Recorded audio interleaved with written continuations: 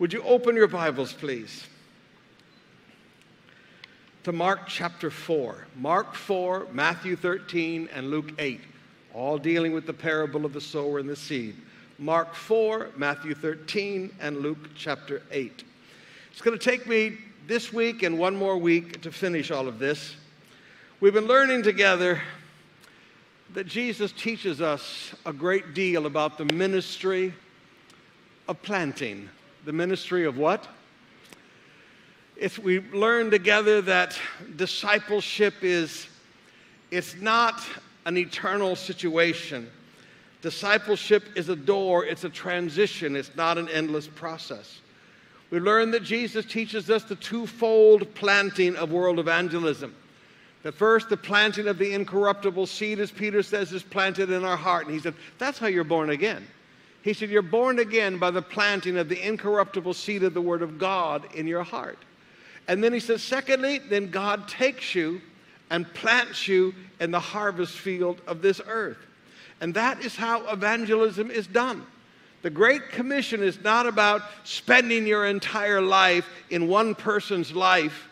It is about moving and planting. Everybody say, moving and planting. We then began to learn the principle of planting regarding new believers. We said productive planting requires being concerned about where you plant the seed of the gospel, that otherwise our evangelism is simply wasted seed. It's what? That the seed has to be understood. And we saw that the Greek word for understand is actually a colloquialism. It refers to a uniting. That the word must unite with the human heart. And it cannot do that if the mind is veiled, if there are strongholds of the heart, if the seed is thrown on the pathway where there's too much movement taking place. You're not going to get people saved when their life is full of distractions, or there are theological strongholds in their mind, or their mind is veiled, and we learn how to deal with that situation. Then we began to talk about the fact that Jesus did not teach eternal security. Jesus, in fact, teaches exactly the opposite. There are those who believe for a while, Jesus said, and then they fall away. Everybody say, fall away. There are many people who get genuinely born again, but their salvation is very short-lived because they have no root in themselves. And when trouble or persecution come along because of the word, Jesus said they only believe for a while and they quickly fall away.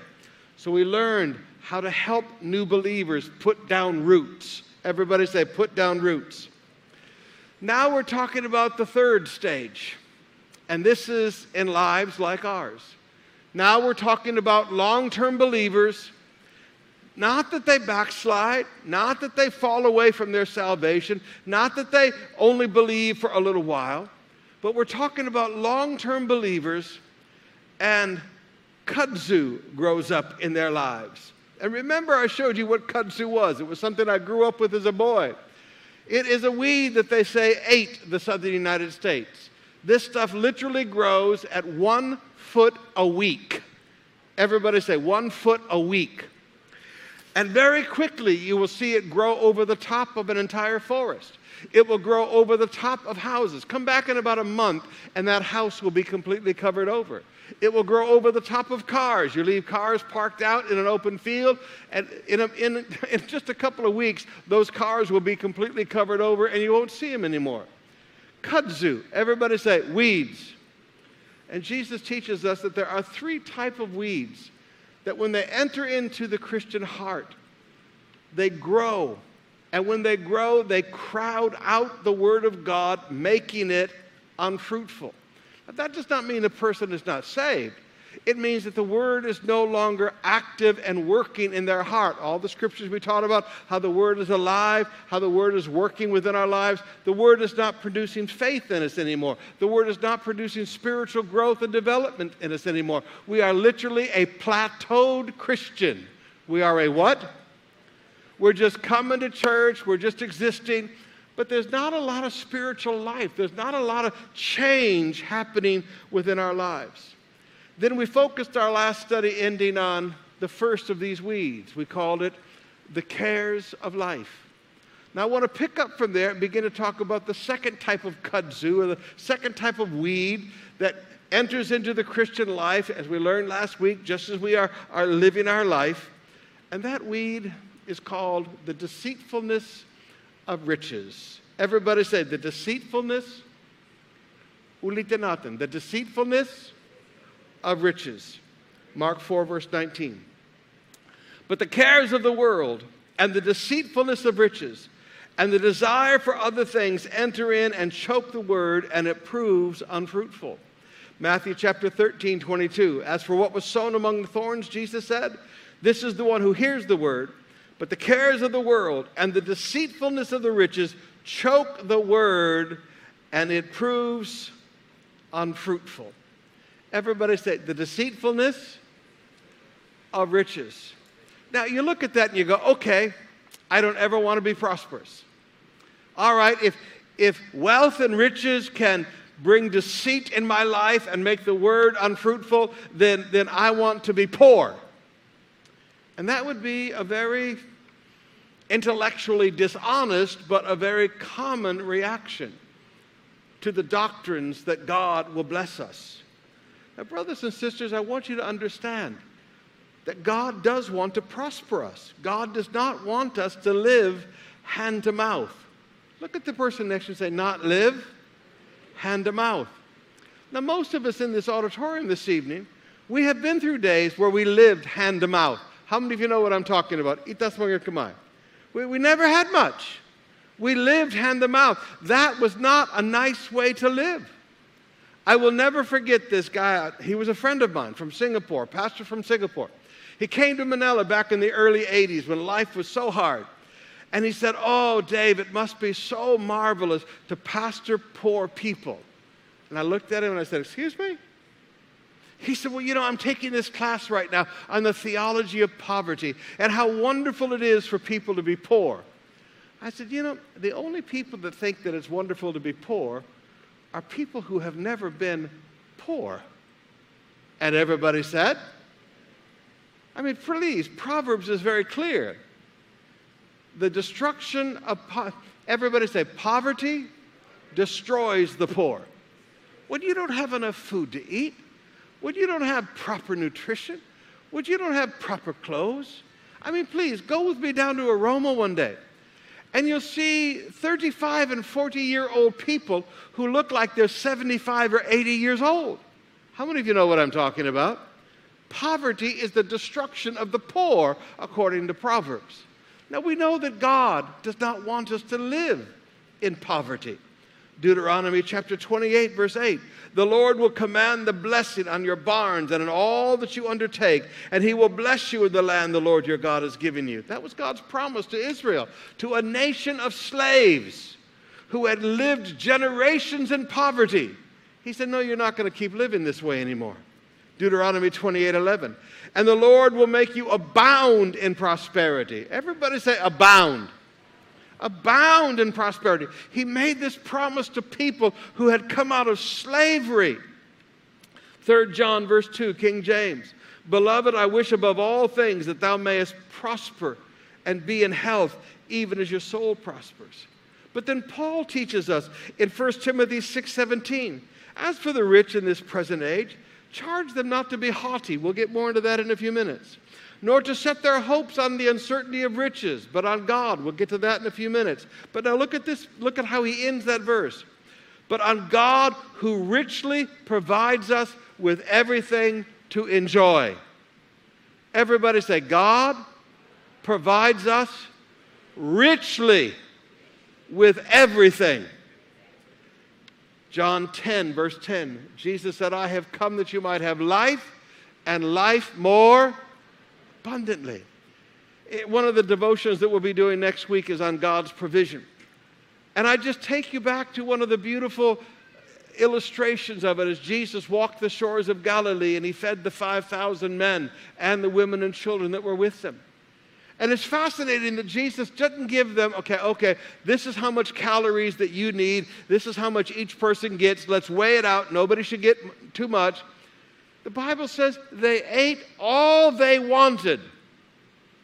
They were full and ate all they wanted, and there were still basketfuls left over.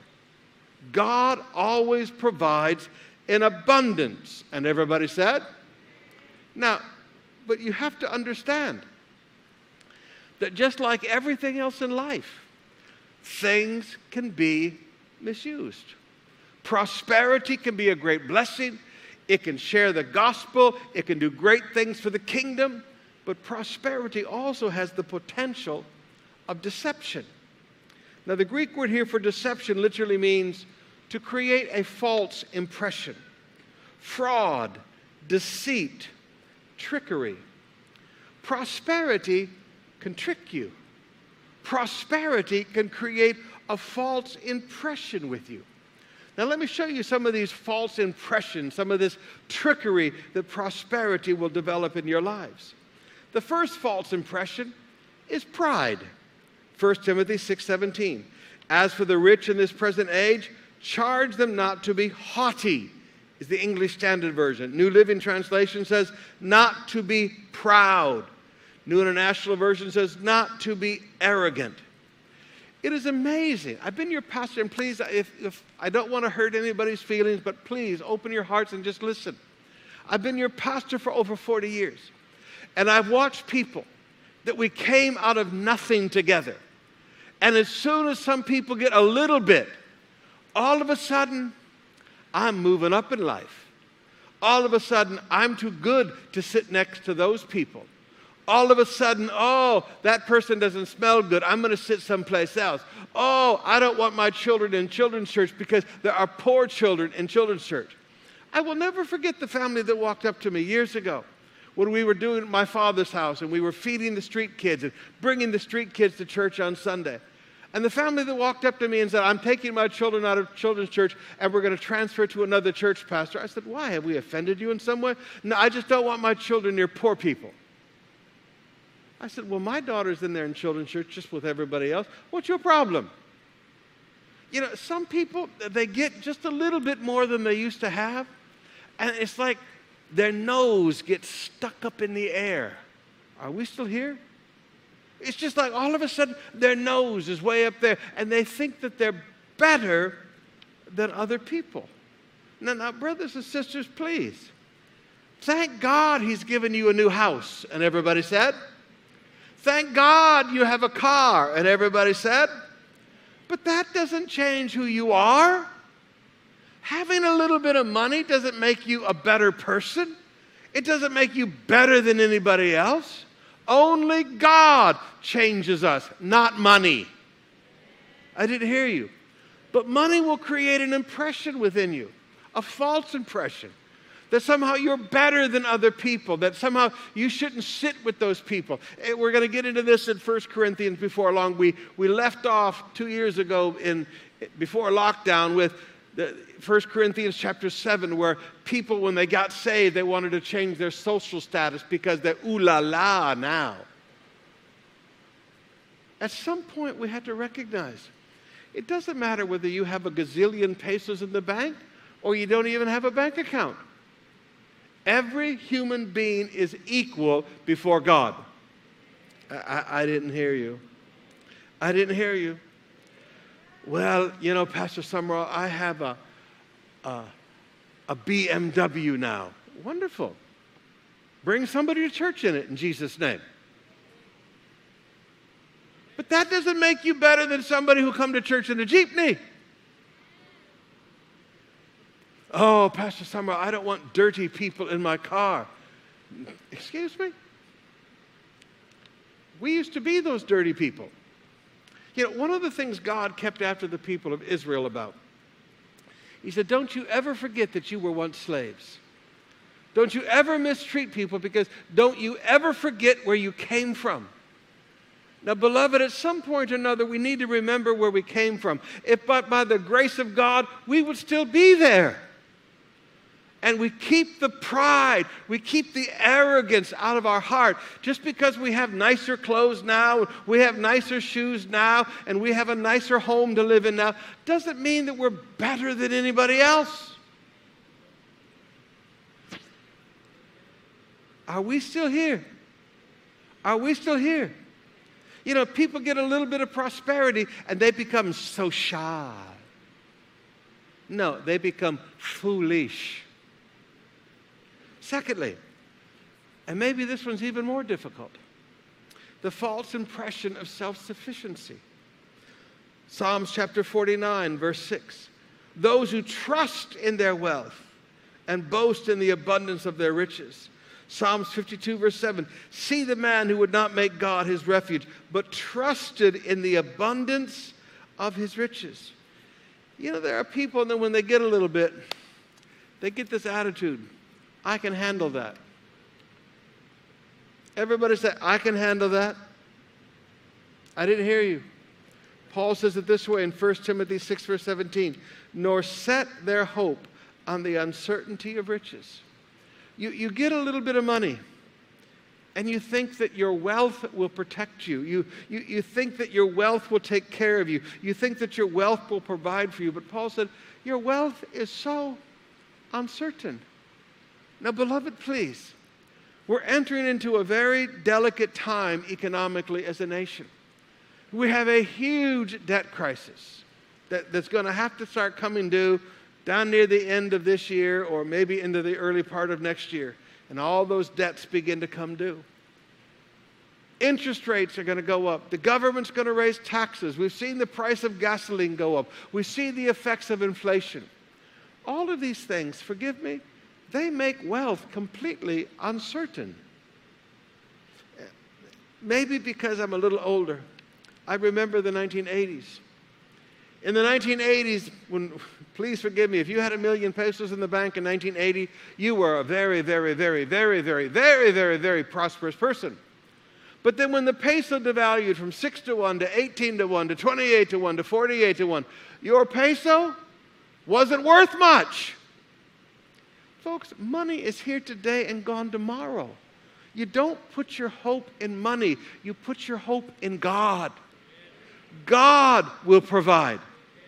I didn't hear you. You don't worry. Well, you know, gasoline might go to 100 pesos a liter. Well, so what if it does? Be careful. Be a good steward, yes, but don't be afraid. God will provide. But, you know, if you put your hope in that bank account, it's not going to last long. It'll be eaten up by inflation. I mean, please, you got 1 million pesos in the bank. Wonderful. But when you've got inflation, now I'm not talking about what the government admits. I'm talking about the real deal. We're running probably 22% real inflation right now. That means every year your money is worth 20% less than it was in January. Next January, your money will be worth 20% less than it is right now. You are going down. Everybody say, you're going down. This is why Paul said, don't put your hope in wealth, which is so uncertain. Are we still here? Don't put your hope in your car because, I'm going to do, what is it? Not Grab now. I'm going to do Uber? Which one is working now? One of them went out of business. Grab is working. Oh, I can always make money with Grab. I'm going to buy this car, and I got my trust in this car. This car will provide for my family. I can do Grab. And then lockdown. And there's nobody calling Grab except for food deliveries on a motorcycle. Now, beloved, please, I don't say this to get after anybody, but please hear my heart today. Wealth will trick you. Prosperity will create a false impression that you can relax now and take it easy. No, every day you read your Bible, you pray, you put your hope in God in Jesus' name. The third false impression, the pride of our own achievements. Everybody say, the pride of my achievements. Deuteronomy 8, beginning with verse 11. Moses warned the people of Israel. He said, take care, lest you forget the Lord your God by not keeping his commandments and his rules and his statutes, which I command you today.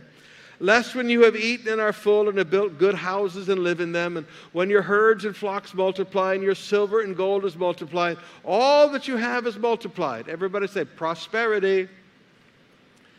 Then when your heart be lifted up, you get proud, and you forget the Lord your God, who brought you out of the land of Egypt, out of slavery. Verse 17.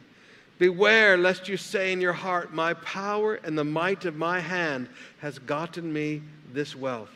You shall remember the Lord your God, for it is he who gives you the power to get wealth, that he may confirm his covenant that he swore to your fathers as that is this day. Beloved, let's remember where we came from. And let's remember that everything we have, God gave to us. I didn't hear you. That house that you have, God gave that house to you. That business that you have, God gave that business to you. And sometimes you just have to humble yourself a little bit and go, you know what? I am what I am, like Paul said, by the grace of God. I have what I have by the grace of God. You know, I've watched some of our businessmen over the last 42 years go from wow to whoa, and then back to wow. And it felt like a roller coaster. But you know, when you've been from wow to whoa, you get kind of humble after that. And you never think that you're all that great. Because you realize when you were wow and when you were whoa, your abilities never changed. Your intelligence never changed. God blessed you. I didn't hear you. Never think I've built this career. Never think I've built this business.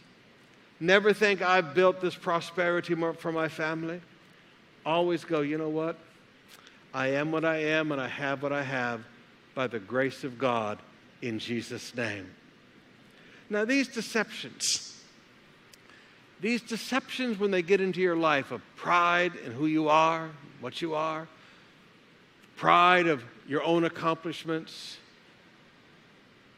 this concept of self-sufficiency, when these things get into our heart, there is an effect upon our spiritual lives. Do you remember the rich young ruler? Mark 4, verses 17 to 23. His wealth kept him from his destiny. Now remember with me that story. You can look it up when you get home. Mark 10, verses 17 to 23. Remember with me the story. This is a young man. He's the ruler of a synagogue, so he's like the pastor of a local church. He's young. That means he's very intelligent and very successful to already have a position in the community as the ruler of the synagogue. He comes up to Jesus. He said, Jesus, what must I do to inherit eternal life? Jesus said, you know the commandments. The young man said, Jesus, I've kept all these from my youth up. And he always quotes the things that are relationship with people. Everybody say, with people. None of the things he discusses are walk with God. It's all with people. And then Jesus looked at him, and Jesus, the Bible says, loved him. And he said, tell you what, sell what you have, give it to the poor, and come follow me. Now you talk about an invitation. He said, I want eternal life. Remember how Jesus defined eternal life in John 17. Eternal life is an experiential knowledge of the Father and an experiential knowledge of the Son. This young man, he said, I want to know God. That was his request, literally. I want to know God. I want to experience God. And Jesus said, great, sell what you've got, give it to the poor. Come follow me. Experience me. Now, how many people did Jesus ever say, come and follow me? This young man could have been one of the 12 apostles. This young man could have had a destiny that would shape and change the world. But instead, he went away sorrowful because he had great possessions. He was deceived by his wealth. Everybody say, deceived. And Jesus closes that out. He looks at the disciples in verse 23 and said, how difficult it will be for those who have wealth to enter the kingdom of God. Why? Because it's so deceptive. It makes you self-sufficient rather than walk in faith. It makes you proud rather than humble yourself so that he can exalt you in due time. It takes away everything necessary for advancement in the kingdom of God if you're not careful. Think with me to the church of Laodicea, the lukewarm church. Everybody say, believers who were lukewarm. Revelation 3, verses 15. Jesus said, I know your works, that you're neither hot nor cold. Would that you were either hot or cold. So because you are lukewarm and neither hot nor cold, I will spit you from my mouth. For you say, these were their words about themselves. He said, you say, I am rich, I have prospered, and I have need of nothing. He said, not realizing that you are wretched, pitiful, poor, blind, and naked. A church fell into lukewarmness. A church fell into mediocrity. Just going to church and going through the motions. They weren't hot, they weren't cold, they were just kind of hanging out. Everybody said, just going to church. No big deal. No passion, no flame, no zeal. They were just hanging out. Why? They had been deceived by riches. Now you look at this and you go, okay, Pastor, we know that God wants us to prosper.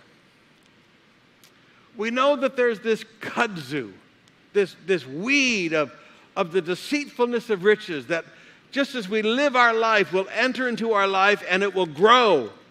And if we're not careful, it will grow and it will choke out the word and make us unfruitful, just like the church of Laodicea. How do we overcome that? Well, first of all, you need to understand that there were great men of God in the Bible that never fell for the deception. Think with me of Abraham. Genesis 13, verse 2. Abraham was very rich in livestock, silver and gold. And he is our father of faith.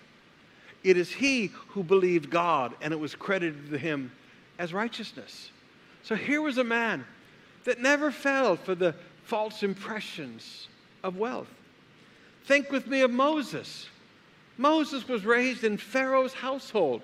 He would have been from the richest family, and really, in those days, the Pharaohs were the most powerful empire in the world. He was from the number one richest family in the number one richest empire in the world. But he didn't fall for the deceptions of wealth. Think of Isaac, Abraham's son. How many times have we studied? In this way he became rich until he became very wealthy.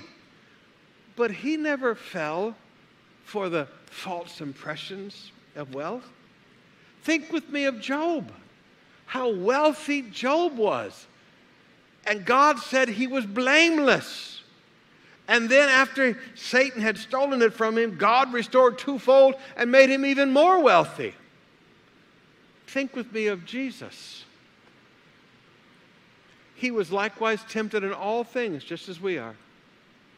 How often have I taught you the wealth that came into Jesus' life in that first trip of the Magi, as Jesus was endowed as the new king? All the wealth that transferred to him. How I taught you during School of the Cross that he wore the undergarment of a wealthy man woven of one piece of thread. Jesus did not live in poverty, but Jesus did not fall for the false impressions of wealth. Think with me of the Apostle Paul. He said, I know how to have nothing, and he said, I know how to abound. He never fell for the false impressions of wealth. So how do we prosper in life so that our families never go hungry? Our families have a good home to live in. We have good businesses. We have good careers. How do we prosper in life and not see this kudzu, this weed, enter in and grow up in our heart until it chokes out the word and makes it unfruitful? Number one, we make a commitment to serve. We make a commitment to what? Hebrews 11:36. He considered the reproach of Christ, referring to Moses, greater wealth than the treasures of Egypt, for he was looking for his reward. he made a commitment to serve God and to serve the people of God.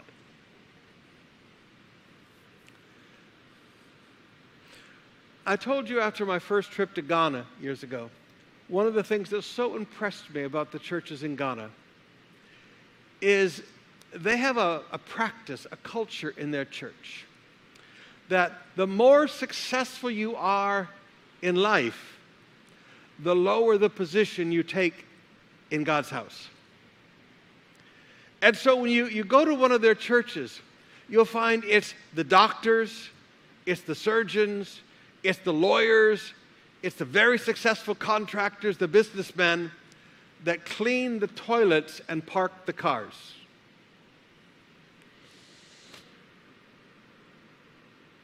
Are we still here? Because they said, Pastor, it's good for us to serve. I walked into the toilet, and here's this very successful looking guy in a very expensive looking suit and very beautiful shoes mopping the floor in the toilet. And they introduced me to him. He was a banking executive. I looked at my host, I said, why is he cleaning the toilet? It's his privilege to serve the people. Whoa. Look at the person next to you and go, whoa. I didn't hear you. Would that be too difficult for you? Are you too good to serve? Are we still here? Does it prick our pride to even think about it? But how did Moses overcome it? He served. Forgive me, how did Jesus overcome it? He served. He said, the Son of Man did not come to be served, but to serve. And he knelt down and he washed the feet of the disciples, taking the job of the lowest slave, washing the excrement off of the feet of the apostles with his own hands. It's amazing. When you serve and you're committed to serve, the deceitfulness of wealth isn't going to get a hold of you. But notice I said committed. Everybody say committed. It's one thing to participate, it's another thing to be committed. Halimbawa. The old story. The chicken and the pig. They were in the farmyard one day. And the owners had a party and they were getting ready to serve breakfast to their friends the next morning. And the pig and the chicken were talking. And the chicken said, we're going to provide breakfast tomorrow morning. And the pig looked at him and said, you're just going to participate. You're going to drop some eggs. I'm committed. I can't tell stories and jokes. In other words, it's the bacon, and he's going to die to produce the bacon. I should let Sister Bev come up and tell jokes. I can't forget it. But there's a difference between participation and commitment. Maybe something of this culture needs to get within us. Oh, Pastor Samuel, I'm not going to mop a floor. Who do you think I am? You're a child of God, and what a privilege it is to serve God's people and to serve God. I didn't hear you. I didn't hear you. Secondly, we commit ourselves to generosity. Everybody say committed to generosity. Proverbs 21, verse 26. Some people are always greedy for more, but the godly love to give. Some people are always greedy for more, but the godly love to. The way you keep the deceitfulness of riches out of your life is you live a life of generosity. And I'm not just talking about in church. I'm talking about every day of your life. You're generous with people. You're generous with the poor. You're generous with people on your street. You're generous with your friends. You love to give. You what? Now greed and generosity are not going to be in the same heart. I'm sorry. These two terms are antithetical. You're not going to find an attitude of greed and an attitude of generosity in the same heart.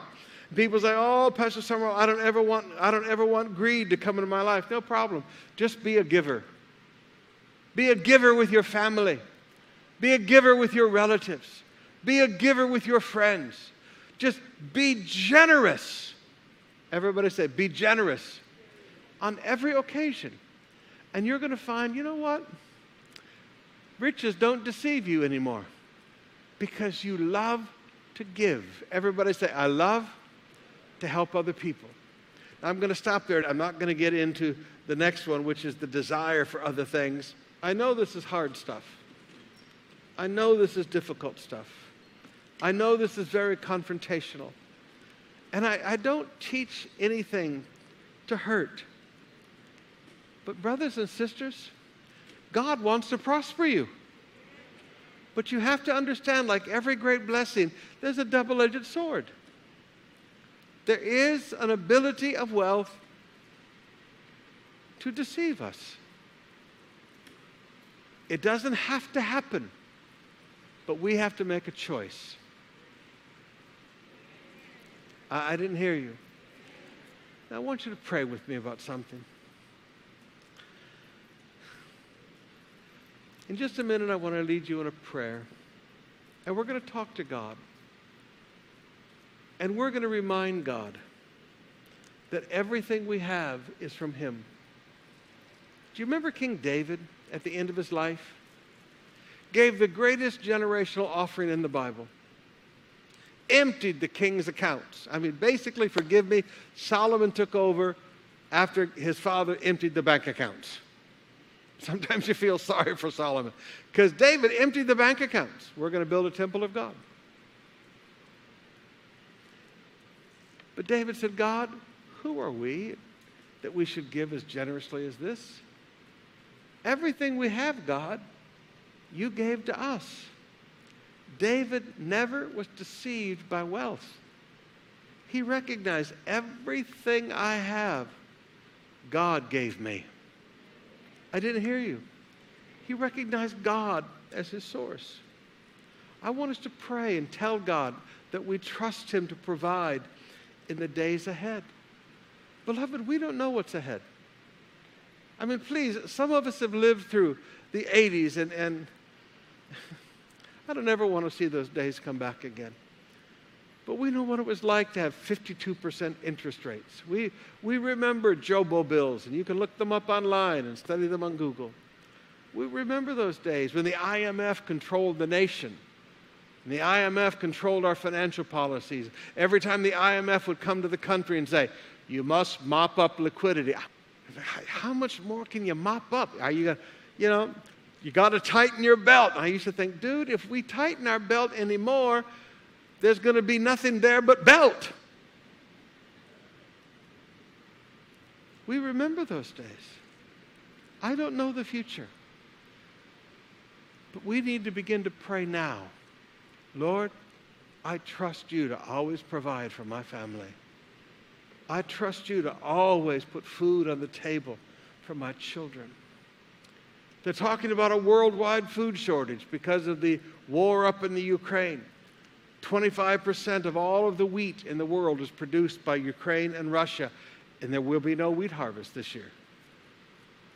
25% of all the grain leaves. And you know what? They say it will hit Southeast Asia and East Asia the worst. In other words, yeah, the West is going to, the West is going to take it all. Thank God we like rice. But you look at all of this stuff and you just go, Father, we remember you always put food on our tables. You've always provided. We're not afraid of tomorrow. This is something that has to get within you. God has given us good years. But don't let those good years, the prosperity of those good years, create false impressions within you. You might have a lot of money in the bank. Tell that to the island of Cyprus, where the government took away 50% of everybody's bank account by law in one night. Oh, the government needs money, it's going bankrupt. And they confiscated the accounts of the people. Wealth is uncertain. God is faithful. Would you lift your hands before the Lord? Ulitinatan, Father, I don't know the future. But I know you. And I love you. I have watched you all of my life. I've watched your faithfulness. I've watched your provision. I've watched your goodness. And Father, I recognize everything I have is because of your grace and your mercy. Father, I trust you with my future. I trust you with the future of my family. I trust you with my education. I trust you with the business that you have given me. Father, I ask you in Jesus' name to let your provision flow to my family.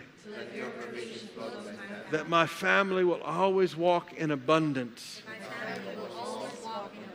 And Father, never let hard times put greediness and stinginess in my life. Let me have a generous heart. You have always promised that the generous man will himself be well watered. Lord, let blessings flow to my life, that I can be generous on every occasion. And I thank you for it, Father. In Jesus' name. Amen. Father, we don't know tomorrow. But Lord, let there be no fear. Let there be no fear in the hearts of your people. Father, in Jesus' name, we've seen your faithfulness all through the years, in good times and bad times. Father, let there be a humility in our hearts. A humility, Lord, birthed in the knowledge of your grace and your mercy upon us. And Father, let there be no fear in the hearts of the young people, that they will finish their educations in Jesus' name, that the tuition fees will always be there for their families, that they will not be left behind, Lord. Let there be no fear. In Jesus' name, amen. Would you take your communion, please?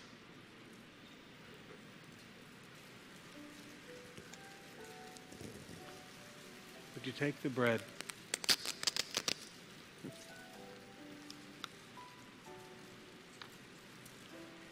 Ulitinatan, this bread represents his body, hung on a tree for me, to take the curse of the law. He took the curse of failure and poverty and sickness and disease, that the blessings of Abraham and the covenants of promise could flow to my life. I remember what Jesus did for me. Let us partake of the bread together.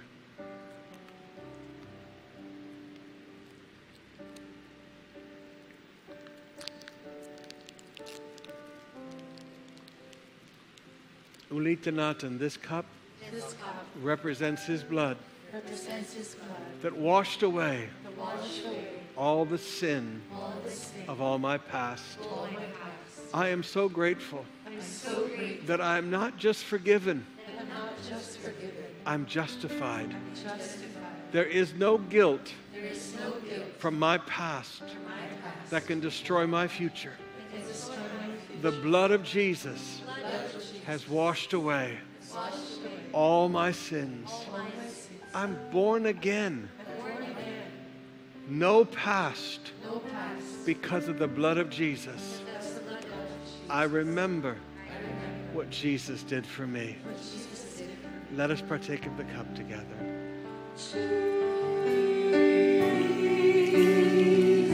Oh, my Jesus.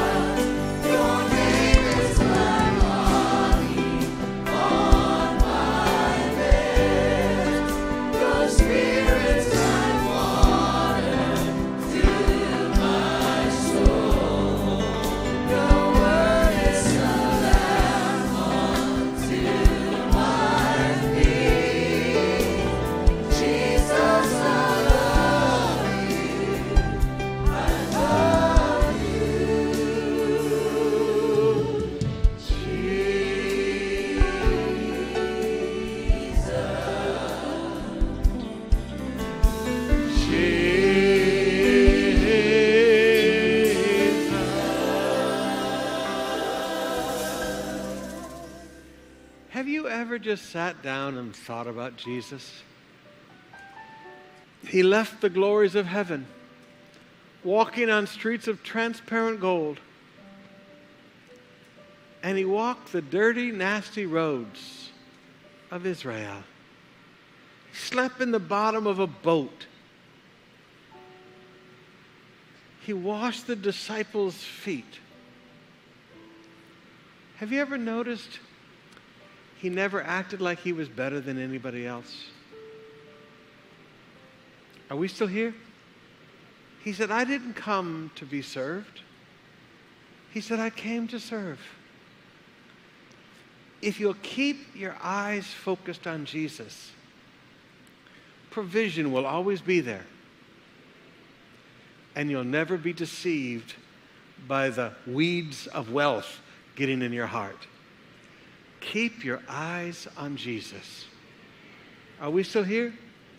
And you say, oh, Pastor, I'm starting to have a problem. Okay, come to church next Sunday and I'll give you a mop and you can clean all the toilets in Jesus' name. It's really simple. You say, Pastor, you don't do things like that. I clean the toilets. You can clean the toilet too. Are we still here? Are you still here? It's amazing how serving people. Go down to Aroma and pass out the food to those little children. Look at their big smiles. Go buy Jollibee. Feed a bunch of kids Jollibee in Aroma. Not eating puck. Puck. No. The real thing. Not from the garbage. Real spaghetti. Real chicken with all the meat still on it. Watch the smiles on their face. Generosity. Service. It's good for the heart in Jesus' name. Everybody say, it's good for me in Jesus' name. And everybody said, I better be quiet.